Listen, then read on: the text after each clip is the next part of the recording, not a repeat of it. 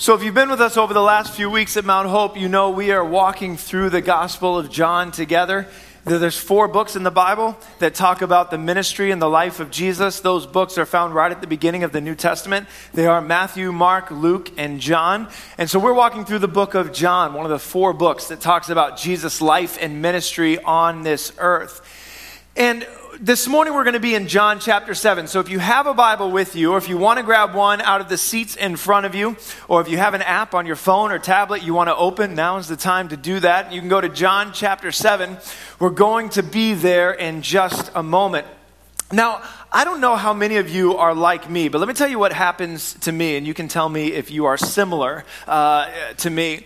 Here's what happens to me. Whenever I go to a small type of show, let's say, whether that's a comedy show or a dinner theater type show, or even when I'm at large events, maybe I'll go to something at Fenway Park or I go to TD Garden or something like that. I'm the type of person, I don't know if you are like this, like I am, I'm the type of person that, and this might surprise you because I'm on stage sometimes, but when they ask for volunteers, when the actors at the dinner theater or when the comedian or when they're at the garden and they start showing the audience on the Jumbotron, I am the person that is praying that no one comes near me. I'm the person that I'm not going to raise my hand. I get frustrated when people in front of me at the stadium start dancing around because they want to be on the Jumbotron. Because if they get picked, then I know I'm going to be in the back of the screen looking like an idiot. Like I just don't want to be anywhere near that stuff. And maybe that's you. In fact, it got so bad once. We were at a dinner theater in Manhattan.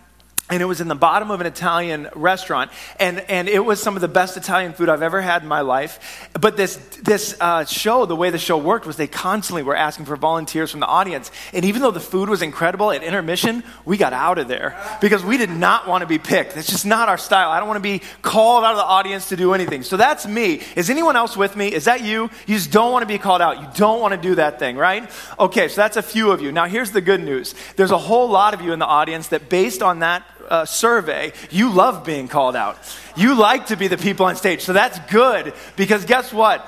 I'm going to ask for a few volunteers here this morning and we are going to act out part of John chapter 7 together.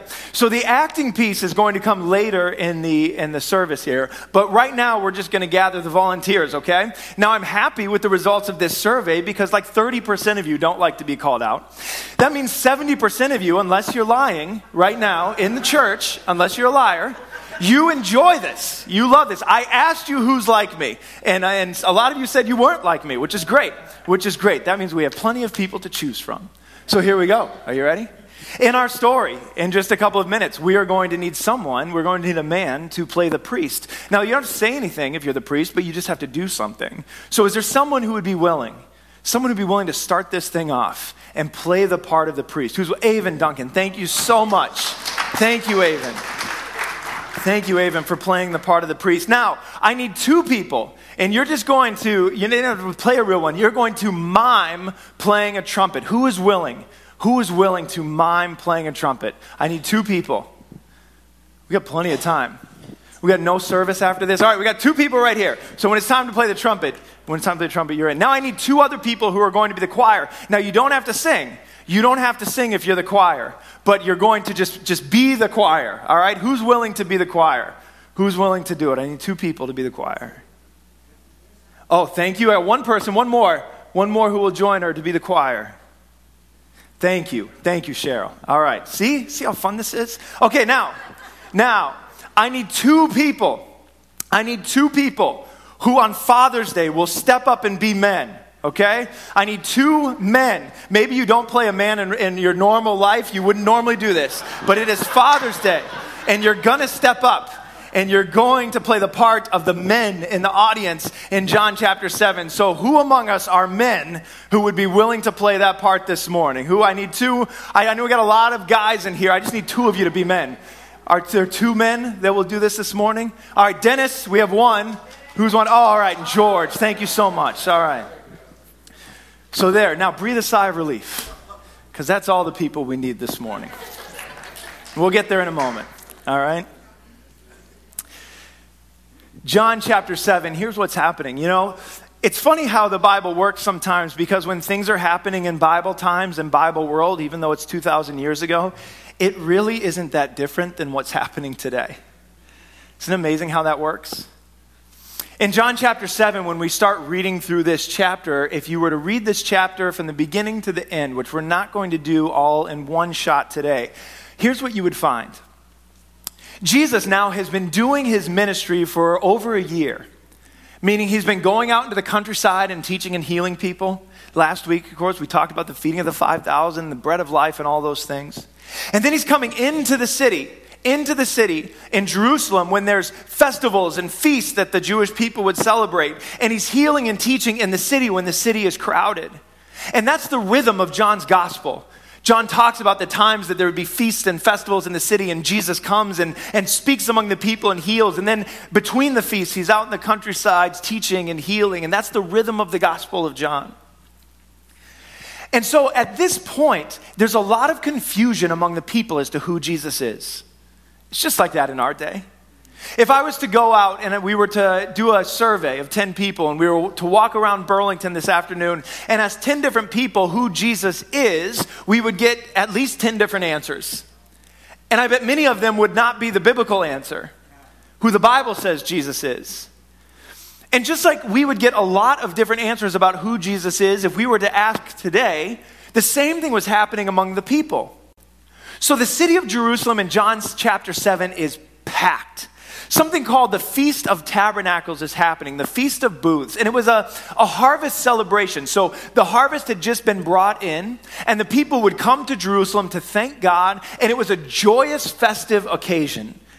This was not a time to come and be thoughtful. This was not a time to come and to be quiet. This was a time to come together and to rejoice and to celebrate and to party. It was a festive atmosphere in Jerusalem. And there's an old historian named Josephus. He wasn't a Christian. He wasn't Jewish. He was Roman. And he was writing history at the time of Jesus. And sometimes the things that the Roman historian Josephus wrote are really helpful when it comes to understanding the context of the Bible. And he writes that the Feast of Tabernacles, or the Feast of Booths, it's called both, was one of the most celebrated festivals in the city of Jerusalem. So we know Passover and we know some of these other ones, but at the time and in the context, this party to celebrate the end of the harvest was really well attended. Everybody would come into the city for this party. And so the city of Jerusalem was packed for the celebration and the worship of the God who had provided for the harvest. And all the while, there's this buzz about this guy, Jesus, who's healing and doing things. And as the city of Jerusalem fills up for this big festival that lasts 7 days, Jesus is not there. In fact, he's still out in the countryside. And the first bit of confusion that you see in the passage about Jesus is actually from Jesus' own family. His brothers are with him outside of Jerusalem, and they know that the festival has begun. And they say to themselves, why wouldn't Jesus want to be there? There's tens of thousands of people in the city of Jerusalem. Why would Jesus not show up? And in John chapter 7, verse 3, we read this. His brothers said to Jesus, leave here and go to Judea, so that your disciples also may see the works that you're doing. Get out of here and go into the city. And so the confusion begins right away with Jesus. His own brothers are wondering, what in the world is he up to? Why would he stay out here? Isn't his mission to go to these people? And the people that were gathering in the city of Jerusalem, you see in verse 12 of chapter 7, they're confused too. You see, they're getting together and they're talking to one another and they're milling around in the hallways of the temple and the courtyards outside of the temple. And they're saying to each other, some people were saying, Jesus is a good man. This is a good thing. And other people were saying to each other, no, he's leading them astray. I mean, you can see how this would happen, right? It's hard enough for us to get on the same page, and we have a lot of methods of communication. We've got how hard it is to spread good information in today's world. We're always wondering if what we're receiving is good information or not, and we have all sorts of channels to receive information and send information. This is just word of mouth. Jesus does something miles away, and the word spreads one person to the next, to the next, to the next, to the next, to the next. And you remember that old game telephone that you used to play when you were a kid? By the time it gets to the end, who knows what the message is? And so there's all these different messages about Jesus, and some people have heard what he's doing and they've concluded this is a good guy. And other people have heard what Jesus is doing and they've concluded he's leading people astray. And this happens for day 1 of the feast, and day 2 of the feast, and day 3 of the feast. All of this confusion, but then something happens in the middle of the feast. And in verse 14, we see halfway through the feast, it's a 7-day feast. Jesus comes up to the temple and begins to teach. And you would think that Jesus walking into the city of Jerusalem halfway through this 7-day feast and beginning to teach in the temple would end the confusion. But oh no, the confusion just continues. In fact, as he's teaching, it says that some people marveled, saying, how is it that this man has learning when he's never studied? Who is this guy that's teaching? He's teaching with authority. He's teaching with power. He understands the scriptures, and they're confused. Who is this guy? In fact, as Jesus is teaching and people are listening, some people even go so far to conclude that Jesus has a demon. And then other people are just confused that Jesus is allowed to speak at all. Some of them are watching him speak, and this is what it says in verse 25. Some of the people of Jerusalem therefore said, is not this the man whom they seek to kill? And here he is, speaking openly, and they say nothing to him. So some people are saying, this guy has a demon. Other people are saying, why are they allowing him to speak? Why wouldn't they shut this guy down? And still other people, in verse 31 it says, yet other people in the midst of all of this chaos believed in him. So as we begin this story, as we begin chapter 7, there is all this confusion around who Jesus is. And the same thing happens in today's world, doesn't it? If we were to ask 10 different people, who is Jesus? Who is Jesus? We would get 10 different answers. And there's all these ideas, all this confusion about who Jesus is. And if we went out into our world, we could find people who said Jesus is a great guy, a great teacher. We could find people who would say that Jesus is the number one problem in our world today, that we need to get rid of that ideology, that it divides people and it's backwards and it's wrong. And we could find people that would say Jesus is the Messiah, we must believe in him. We could find all of those things in our world today. I'll tell you what I need many times in my life. Many times in my life, amidst all of the confusion, amongst all the questions, amongst all the different ideas, I need God to come in and provide absolute clarity and just keep it simple sometimes and remind me exactly who he is. I don't know if you're like that. But there's so many things that happen in our world, so many ideas. Everyone you talk to has a different idea. You have an idea and I have an idea. But I need God to break through all of that and provide true clarity in my life. And so Jesus walks into all of this confusion in John chapter 7. And in a moment, for you and for me and for all of the people gathered in the city of Jerusalem, in one sentence and one moment provides absolute clarity for the people as to who he is. So how does he do that? Well, this is the Feast of Tabernacles. This is the Feast of Booths. And here's what happens in this feast. When this feast occurs, even now, so this year, the Feast of Tabernacles will happen from September 23rd to September 30th. And if you look across the street at the end of September at the synagogue that's right at the end of our driveway here at McGinnis Drive, right across the street is the synagogue, they'll have a booth constructed right out in the grass in front of the synagogue because this is still celebrated. And if you were to go to the city of Jerusalem, booths would pop up all over the city for this celebration. And what these are is all of these temporary structures follow a very specific rabbinical building code. And they are built in such a way that the wind can still be felt as it whips through the walls. And there's holes in the roof so that you can still see the stars and the sun and the sky during the day.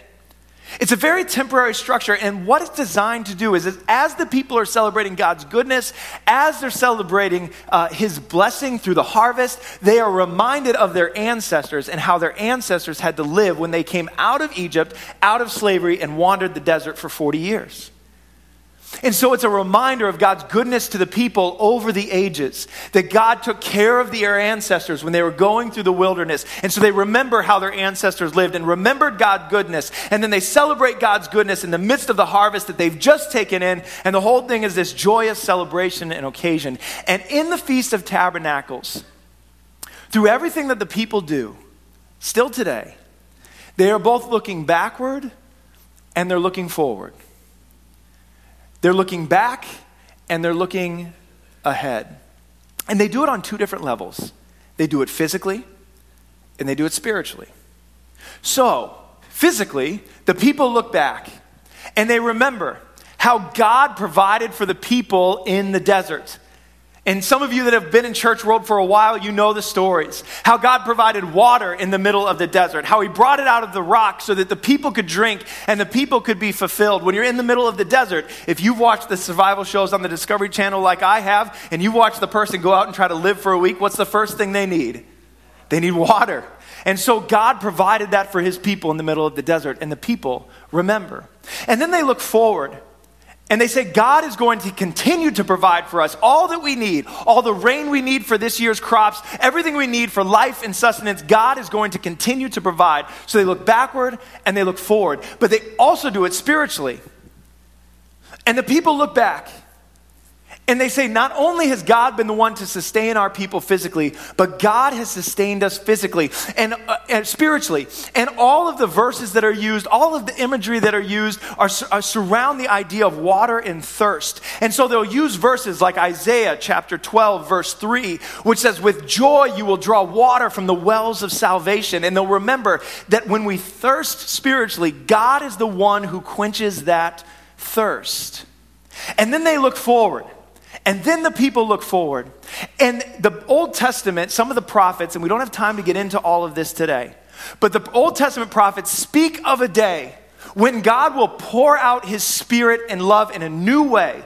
You read chapters like Ezekiel 47 or Zechariah 13. It talks about God pouring out his spirit in a new way. And the imagery that is used is like rivers coming out of the house of David or like a river coming out of the temple. And so there's going to be this new day, this new age where God pours out his spirit in a new way. And the imagery is this river flowing out of the temple. And so the people are here in the midst of this celebration. They're saying God provides for us. He will provide for us. God quenches our spiritual thirst. And there will be a day when God does this amazing pouring out of his spirit like never before. And they're looking backward and they're looking forward. Now, with all they do in the Feast of Tabernacles, I hope you're still with me here. I know it's a big history lesson. With all they do in the Feast of Tabernacles, the biggest thing, get ready volunteers. I saw Dennis sneak out. I saw that. We got to get Dennis back. Of all the things that happened during the Feast of Tabernacles, the daily water rite or the daily water ritual was a big, big deal. And so here's what we need. We are going to act out this daily water ritual right now. So Avon, come on up. Would you welcome Avon? Avon is our priest. Avon is our priest this morning. Welcome Avon. And then we had our trumpeters. Who's playing the trumpet? Come on up. If you raise, there we got our trumpeters. Come on up. And we have our choir, right? Our choir, come on up. And who else was in the choir? Yes, Cheryl, come on up. So if you're playing the trumpet, you can stand right up here on stage. And if you're in the choir, why don't you stand right down here? This will be our choir spot here, right? And then we have people who are really getting out of themselves and playing men this morning, right? So we have Dennis. I know Dennis. Who else was our... Oh, George is playing the part of a man this morning. Thank you, George. Come on up. George, come on up and stand on the stage here. It's like a lackluster applause. They're not very excited about that. There you go. All right, and Dennis, he'll come back. He'll come back eventually. Now. All right. Thank you. Come on up. The nephew saves the day. Thank you. Now, these aren't really real to the time. Okay, but here's our choir. We have our choir. This isn't exactly historically accurate, right? But we have our choir. And then, all right, this is what would happen. So the men that were gathered in the temple. Now you got to think with me. We have like 100 some people here, 110, 120 people in the room. We're talking tens of thousands of people gathered together for this water rite. So you got to picture this with me. We have 2 men up here, but our 2 men represent thousands of men. We have 2 choirs here, 2 choir members here, but there's hundreds of people in a choir at the temple. And we have trumpeters, but this is multiple trumpeters, all with big, long animal horns called shofars that are ready to blow those and make a joyful noise. So here's what the men would do. Every man in the audience, this is not a special group. This is every man in the audience. You are going to feel so manly. This is true. They would hold in their left hand a citrus fruit. All right, I've chosen oranges. All right. Yeah, with the barcode. They all had barcodes in that day. And then they would hold a willow tree, a willow branch, a myrtle branch, and a palm branch all tied together. That's the closest I have, okay? So that's what we have in the closet. So, but they would hold a branch in their right hand. Now, here's what would happen. This happened every single day for 7 days during the festival. Everyone would gather. Anticipation would build. Remember, this is a joyous, festive occasion. This is a party. This is not everyone being solemn. This is people rejoicing in the Lord for his goodness. The priest would travel down to a place called the Pool of Siloam. And the whole crowd would follow him. So you're not going to follow this morning. Now, we don't have a Pool of Siloam. That was an ancient pool built by King Hezekiah, and its waters were thought to have healing power. But we do have a baptism tank.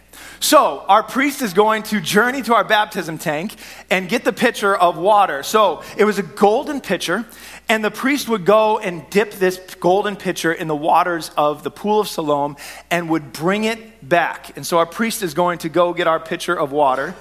And now when the priest would return into the city, the priest would come into the city. Now think of this, the city of Jerusalem. There's a giant wall with multiple gates. They would enter in what's called the water gate and come back towards the temple. Now as the priest, as the priest is coming back towards the temple and the whole crowd is following the priest with them, the trumpeters would be outside of the temple. They would be welcoming the people back to the temple, and they would blow their trumpets. Let's hear it.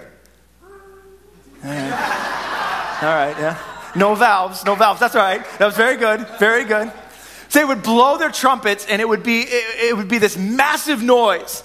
And when the trumpeters blew their trumpets, the choir would begin to sing, and the choir would sing what's called the Hallel. That's Psalm 113 to Psalm 118. So choir, if you could recite Psalm 113, Psalm 114, Psalm 115, Psalm 116, Psalm 117, it's the shortest chapter in the Bible, and Psalm 118, go. No, I'm just kidding. No, but the choir would sing those psalms, and there would be hundreds of people singing the psalms. And as the priest is coming and the trumpets are blaring, the choir sings, and let's do just one line. Blessed is he who comes in the name of the Lord. Can you just shout it? Blessed is he who comes in the name of the Lord. Ready? 1, 2, 3. Blessed is he who comes in the name of the Lord. Excellent. And the choir would sing.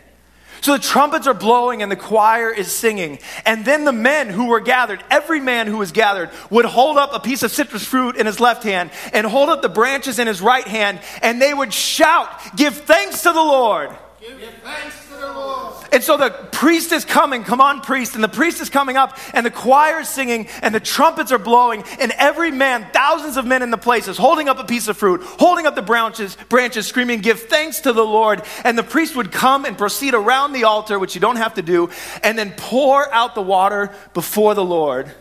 The priest would pour out the water. Now they would do this every day. Day 1 and day 2 and day 3 and day 4, day 5, day 6. And on the 7th day, the priest would proceed around the altar 7 times. And picture everything that's going on. You have the water being poured out, the crowds gathered, tens of thousands of people, the trumpets, the choir, the men shouting and holding up the branches and the fruit. And in the middle of all of this, one man stood up and shouted, "If anyone is thirsty, come to me and drink." And all of a sudden, every ear and every eye knew exactly who this person was claiming to be. Now, there's a lot of argument if Jesus did this on the 7th day or if Jesus did this on the 8th day, which was a Sabbath day or a day of rest. But I can tell you 2 things are true. Jesus did this when the temple was full. And when Jesus said those words, "If anyone is thirsty, come to me and drink," every single Jewish person in the temple knew exactly what he was saying. Would you thank our team? Would you thank our volunteers? Thank you very much. Appreciate it. All right, thank you. You can go ahead and have a seat. Now, what was Jesus saying? In that one sentence, this is what Jesus was saying. If anyone is thirsty, let him come to me and drink. Jesus was saying everything that you're looking back on and everything that you're looking forward to is fulfilled in me. You want clarity in the midst of confusion? Everything you're looking back on, the provision God has given, the provision he's going to give, everything that you're looking back on, how God spiritually provides for his people and how he's going to pour out his Spirit one day, everything that you're celebrating over these 7 days, it is fulfilled in me. I am the Christ. I am the Messiah. I am the one from whom you are to drink. And in the midst of all the confusion and all the celebration, Jesus, in one line, brings absolute clarity to the people. Now, what does that mean for you and me? Well, here's the thing. All of us thirst. And it happens in two ways. The first is physically, right? We get thirsty. My wife signed me up to be an assistant soccer coach for my daughter's 5 and 6 year old soccer team. And then she told me about it later, and so I'm doing it. So yesterday, we were out there, and it was like 1 p.m. It was hot. So what did we do more of yesterday than any other week that we've gathered? We drank water. We took water breaks with these girls every 5 minutes, every 7 minutes. They were drinking more water because we know what to do. You know what to do. When you're thirsty, there are things you should do, and there are things that you should not do. If you're thirsty and you intake a bunch of salt, it's going to be bad for you, right? If you're thirsty and you drink a bunch of caffeine, it's going to be bad for you. There are certain things when you're thirsty you take in and certain things you don't. And what's the best thing for you to take in when you're thirsty? Water. We know that our bodies are specifically made and created in a way that our physical thirst can be satisfied by water. We know that. But we don't just thirst physically, do we? We also thirst spiritually. I have never met a person, no matter how spiritual and centered and balanced they are, that does not have some sort of restlessness inside of them that they are trying to fulfill, trying to quench, trying to figure out. That's why the self-help industry is a multi-billion-dollar industry, is because we all have this thing. We're all spiritually thirsty, where we're trying to figure out something that's going to quench that thirst. And we look for it all sorts of places. You have places that you look in your life, and I have things that I do in my life where I'm trying to figure out a way to quench this spiritual thirst that exists. And for some of us, we're trying to quench it through achievement. That whole process of going and achieving and doing well and getting the next job and getting the next degree and trying to climb higher and higher up the ladder and making more money so we can buy more things. Some of us are trying to quench that thirst that we have through that methodology. And some of us, we do it through relationships. We do it through relationships, we do it through sex, we do it through idolatrizing our family. We put all of the emphasis and all of the weight on the people that are closest to us. And we say, maybe if I just experience enough of this in life, or maybe if I just get in the right relationship with family or with another person, that's finally going to quench this spiritual thirst that's inside of me. And so we use things, and we use money, and we use achievement, and we use people to try and fix this thing that's inside of us. And some of us can't figure it out there. And so some of us use things like alcohol, or some of us use things like drugs to try and figure out a way to quench this spiritual thirst inside of us. And I think there's a lot of things, this might be complicated, I think there's a lot of things that are just being prescribed to people today, because people are coming in, they're saying, I'm spiritually thirsty. And they're saying, here, take this, maybe it will help. And the problem is no matter how much we go into this, no matter how many drugs we legalize, no matter how many places we go to try and quench this spiritual thirst, nothing is going to happen, because you know what it's like? It's like being physically thirsty and just eating a bunch of pretzels and peanuts. It might make you feel a little bit better for a moment, but in the end, you're just going to be thirstier. You're going to have to achieve more. You're going to have to get another degree. You're going to have to make more money because what you already made wasn't satisfying enough. You're going to have to take more. You're going to have to experience more. You're going to have to do more, because what fulfilled you yesterday is not going to fulfill you tomorrow. And all of these things we turn to and try to use to quench our spiritual thirst, they just don't work. And you know why? Because just like you were uniquely created and made so that water would quench your physical thirst, you are uniquely created and made so that Jesus Christ will quench your spiritual thirst. That's how you're designed. That's the part that's missing. And the only place to be able to go and to have that spiritual thirst quenched is to go and do what Jesus Christ invites you to do, and that is to drink from Him. But there's a condition. And the condition Jesus puts on it is, if anyone thirsts, So I ask you this morning, are you willing to recognize that you are thirsty? Are you willing to recognize that you are thirsty? Are you willing to recognize that there's something inside of you that cannot be satisfied by anything in this world and can only be satisfied by Jesus Christ? Because if you are thirsty, Jesus invites you to come and to drink. Well, what does that mean? Well, Jesus tells us in the next verse. In verse 37, he gives the invitation. In verse 38, he says, whoever believes, that's what it means to drink. It means to believe. Whoever believes in me, as the scripture has said, out of his heart will flow rivers of living water. And here's what happens. When I believe in Jesus, and he grants me this living water, when I experience his presence and he satisfies my soul in a way that no one else can, I become not a receptacle. I become not a cistern that I just take in all of this water and hold it for myself. Jesus grants me his spirit by which I become a river, by which I become a conduit for the Spirit of God to flow through me. And Jesus says that's what it looks like. He says, rivers of living water flow through you. And he says right in the next verse, John tells us this is what he's talking about. Now he said this about the Spirit, for those who believed in him were to receive.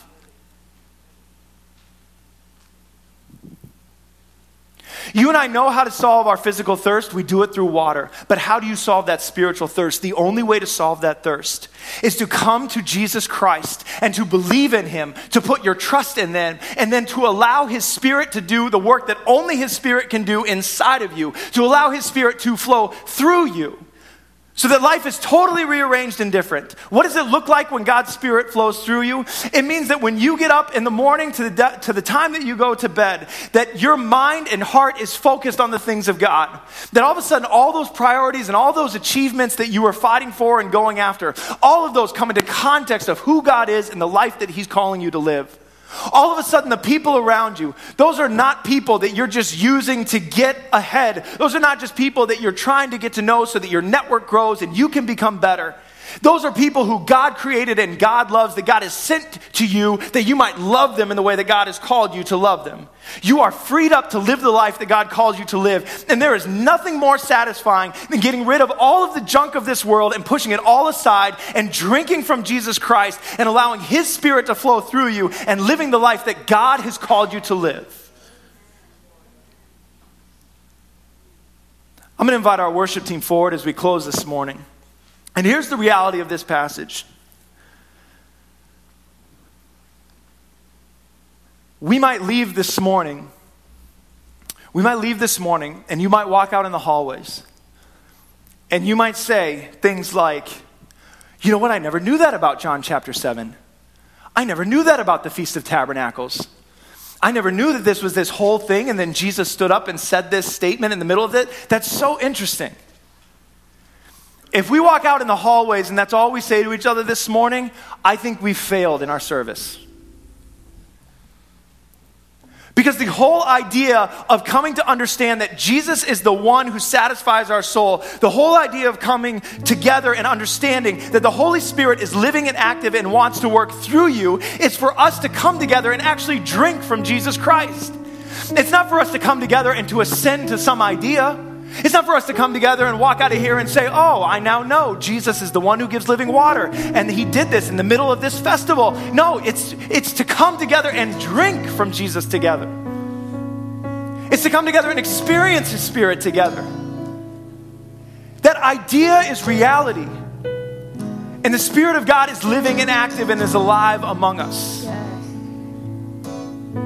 So if you're sitting here this morning and you're unsatisfied, if you're sitting here this morning and you're unfulfilled, if you're sitting here this morning and you're sick and tired of going down the exact same roads and ending up more and more unsatisfied and more thirsty, if you're so frustrated because you can't figure out your family, or you're so frustrated because you can't figure out work, or you're so frustrated because you can't figure out school and how your life is going to go, you are invited this morning to come and to drink.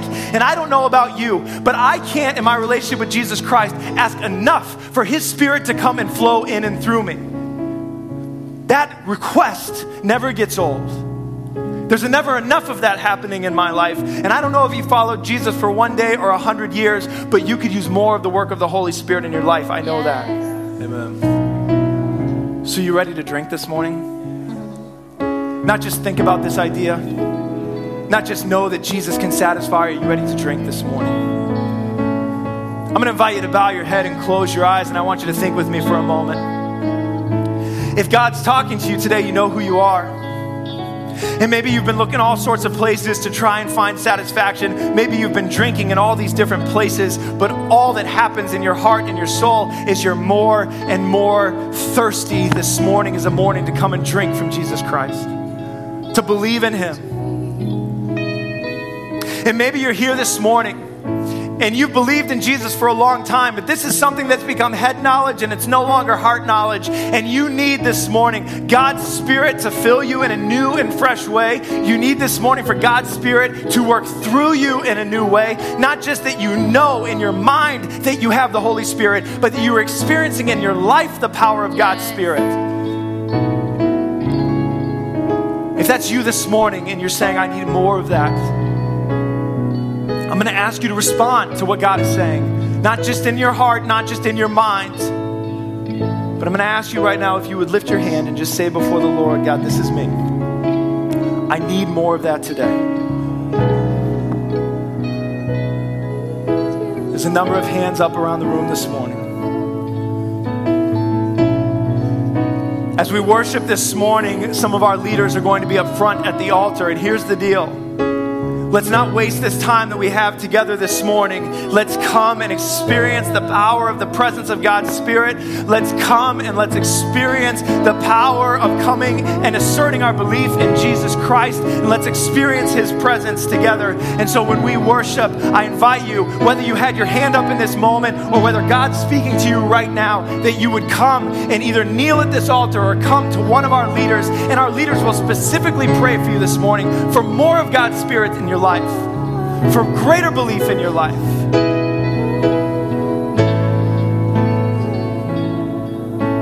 So God, in these next few moments, would your Spirit be at work among us? Would you do the work that only you can do? Can't be found in a textbook. It can't be explained. It can't be described. It is only the work that you can do. God, would you do that work among us this morning? And Holy Spirit, would you move in our lives? We give you honor and we give you glory.